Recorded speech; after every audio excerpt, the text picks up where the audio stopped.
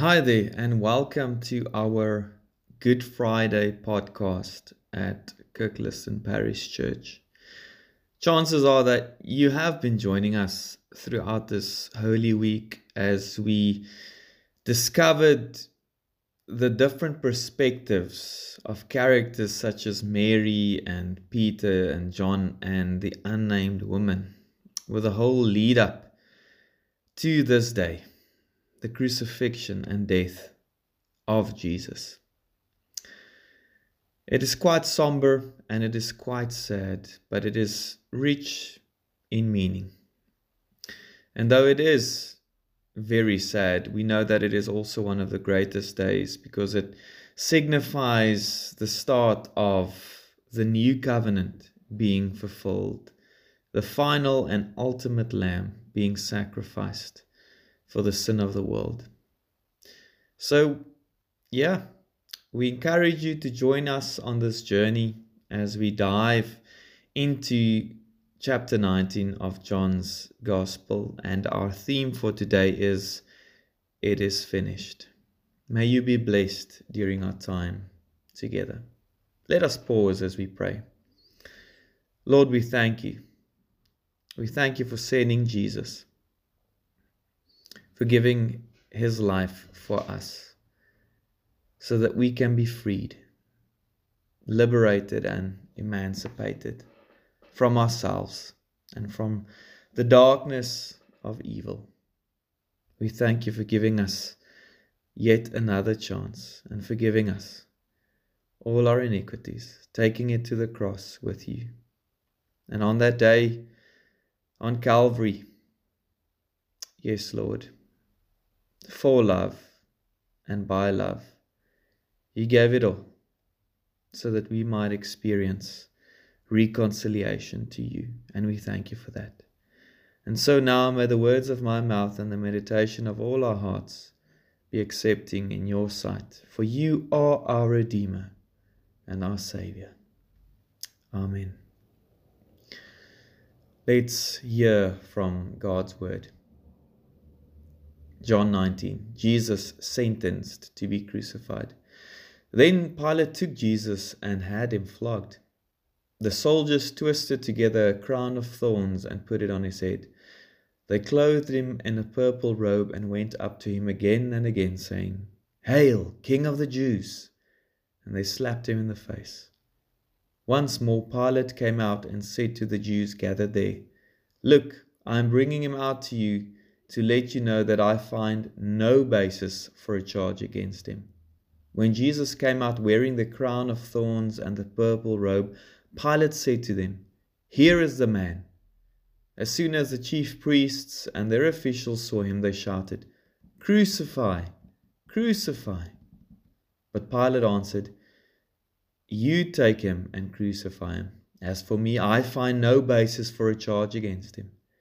The Jewish leaders insisted, "We have a law, and according to that law he must die because he claimed to be the Son of God."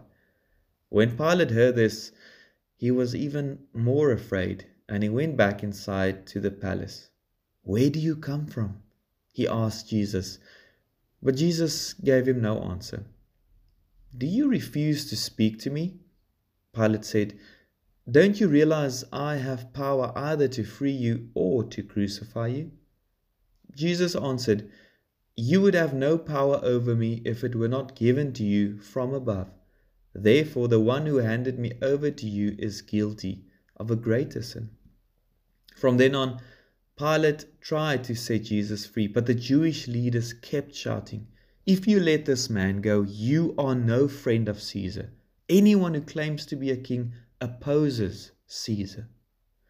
When Pilate heard this, he brought Jesus out and sat down on the judge's seat at a palace known as the Stone Pavement.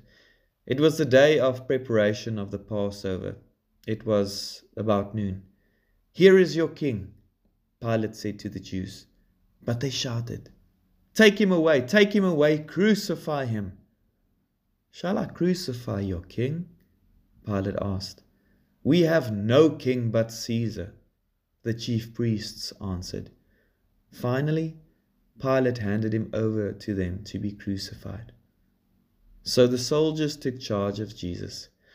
Carrying his own cross, he went out to the place of the skull, which in Aramaic is called Golgotha. There they crucified him, and with him 2 others, one on each side and Jesus in the middle. Pilate had a notice prepared and fastened to the cross. It read, "Jesus of Nazareth, the King of the Jews." Many of the Jews read this sign, for the place where Jesus was crucified was near the city, and the sign was written in Aramaic, Latin, and Greek. The chief priests of the Jews protested to Pilate, "Do not write King of the Jews, but that this man claimed to be the King of the Jews."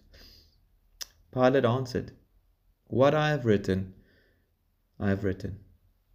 When the soldiers crucified Jesus, they took his clothes, dividing them into 4 shares, one for each of them, with the undergarment remaining. This garment was seamless, woven in one piece from top to bottom. "Let's not tear it," they said to one another. "Let's decide by lot who will get it." This happened that the scripture might be fulfilled that said, "They divided my clothes among them and cast lots for my garment." So this is what the soldiers did.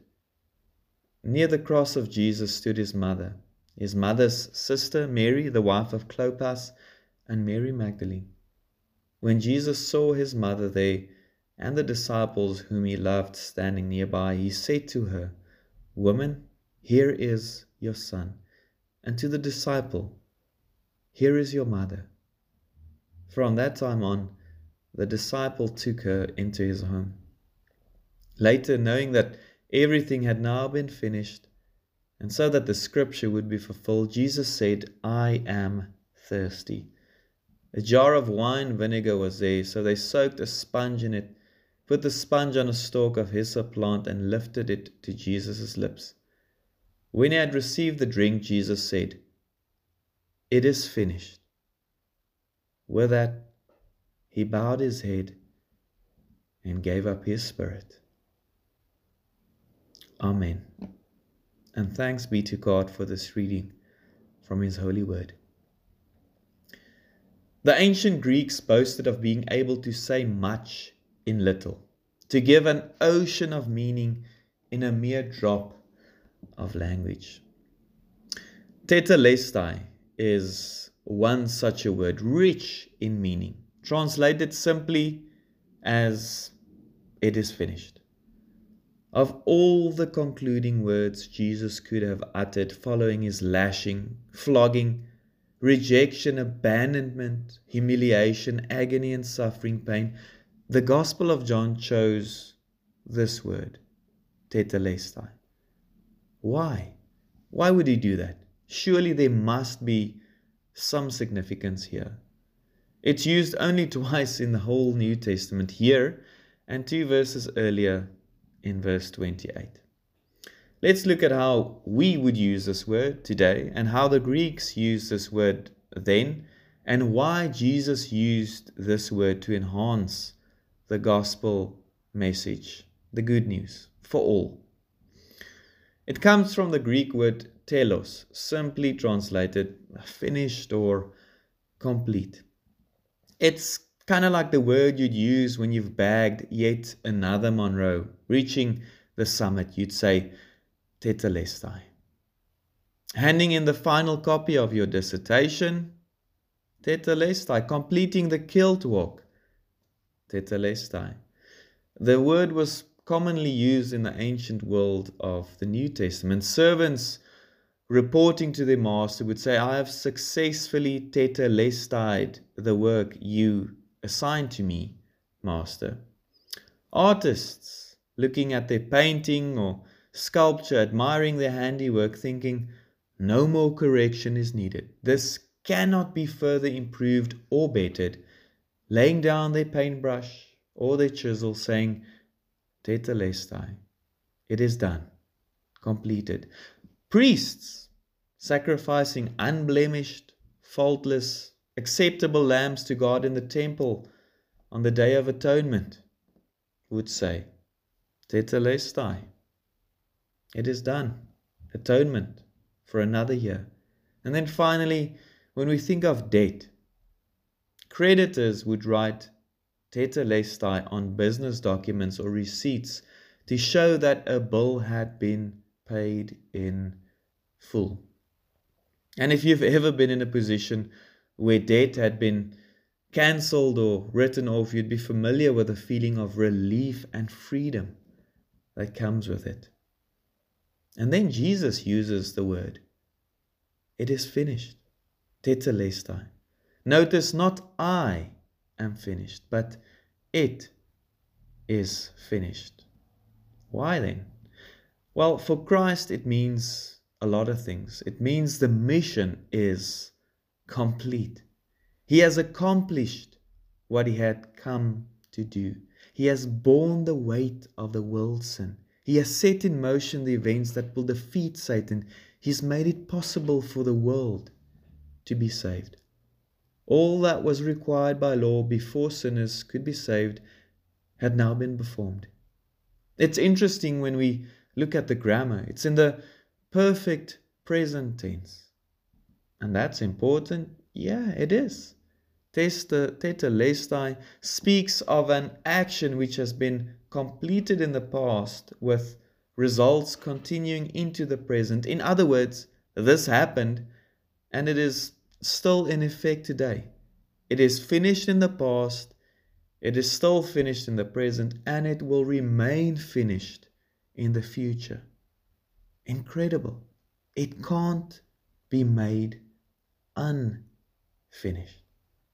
Jesus' work of redemption is complete. Nothing needs to be or can be added to it. Satan is defeated and rendered powerless because of the final sacrifice. Sin is atoned for, our debt written off.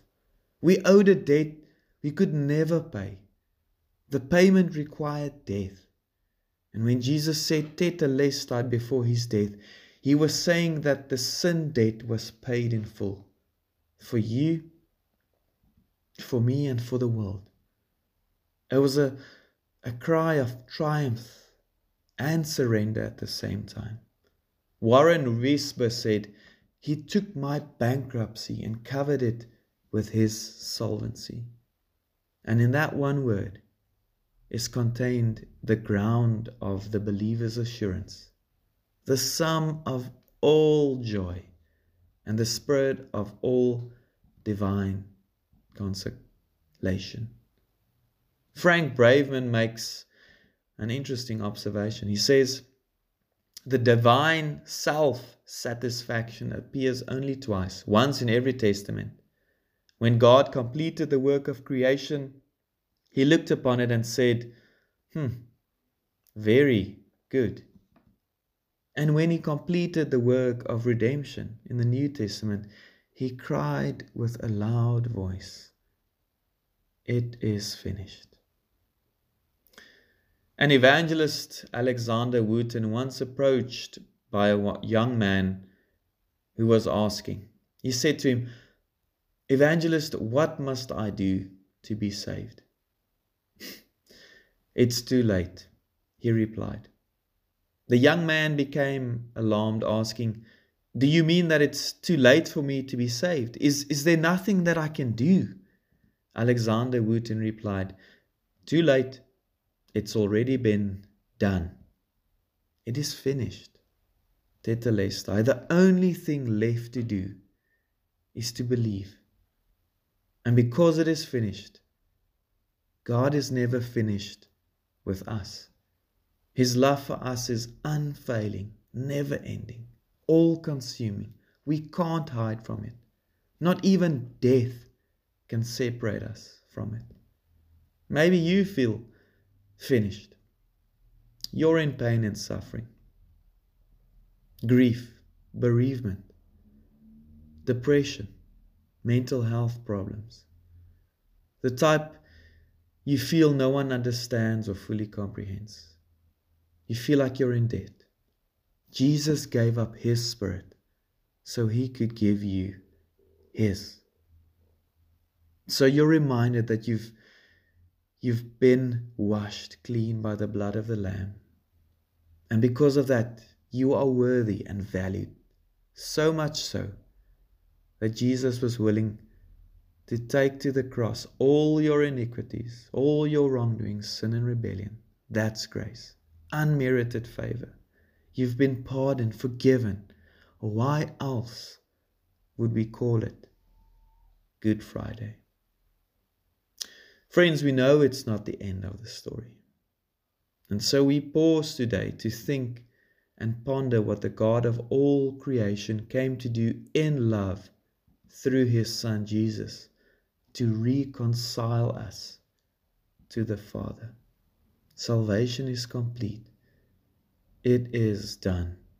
And because of that, God isn't done with the world, with you and with me. There is always hope. There is always faith. There is always love because of his great sacrifice.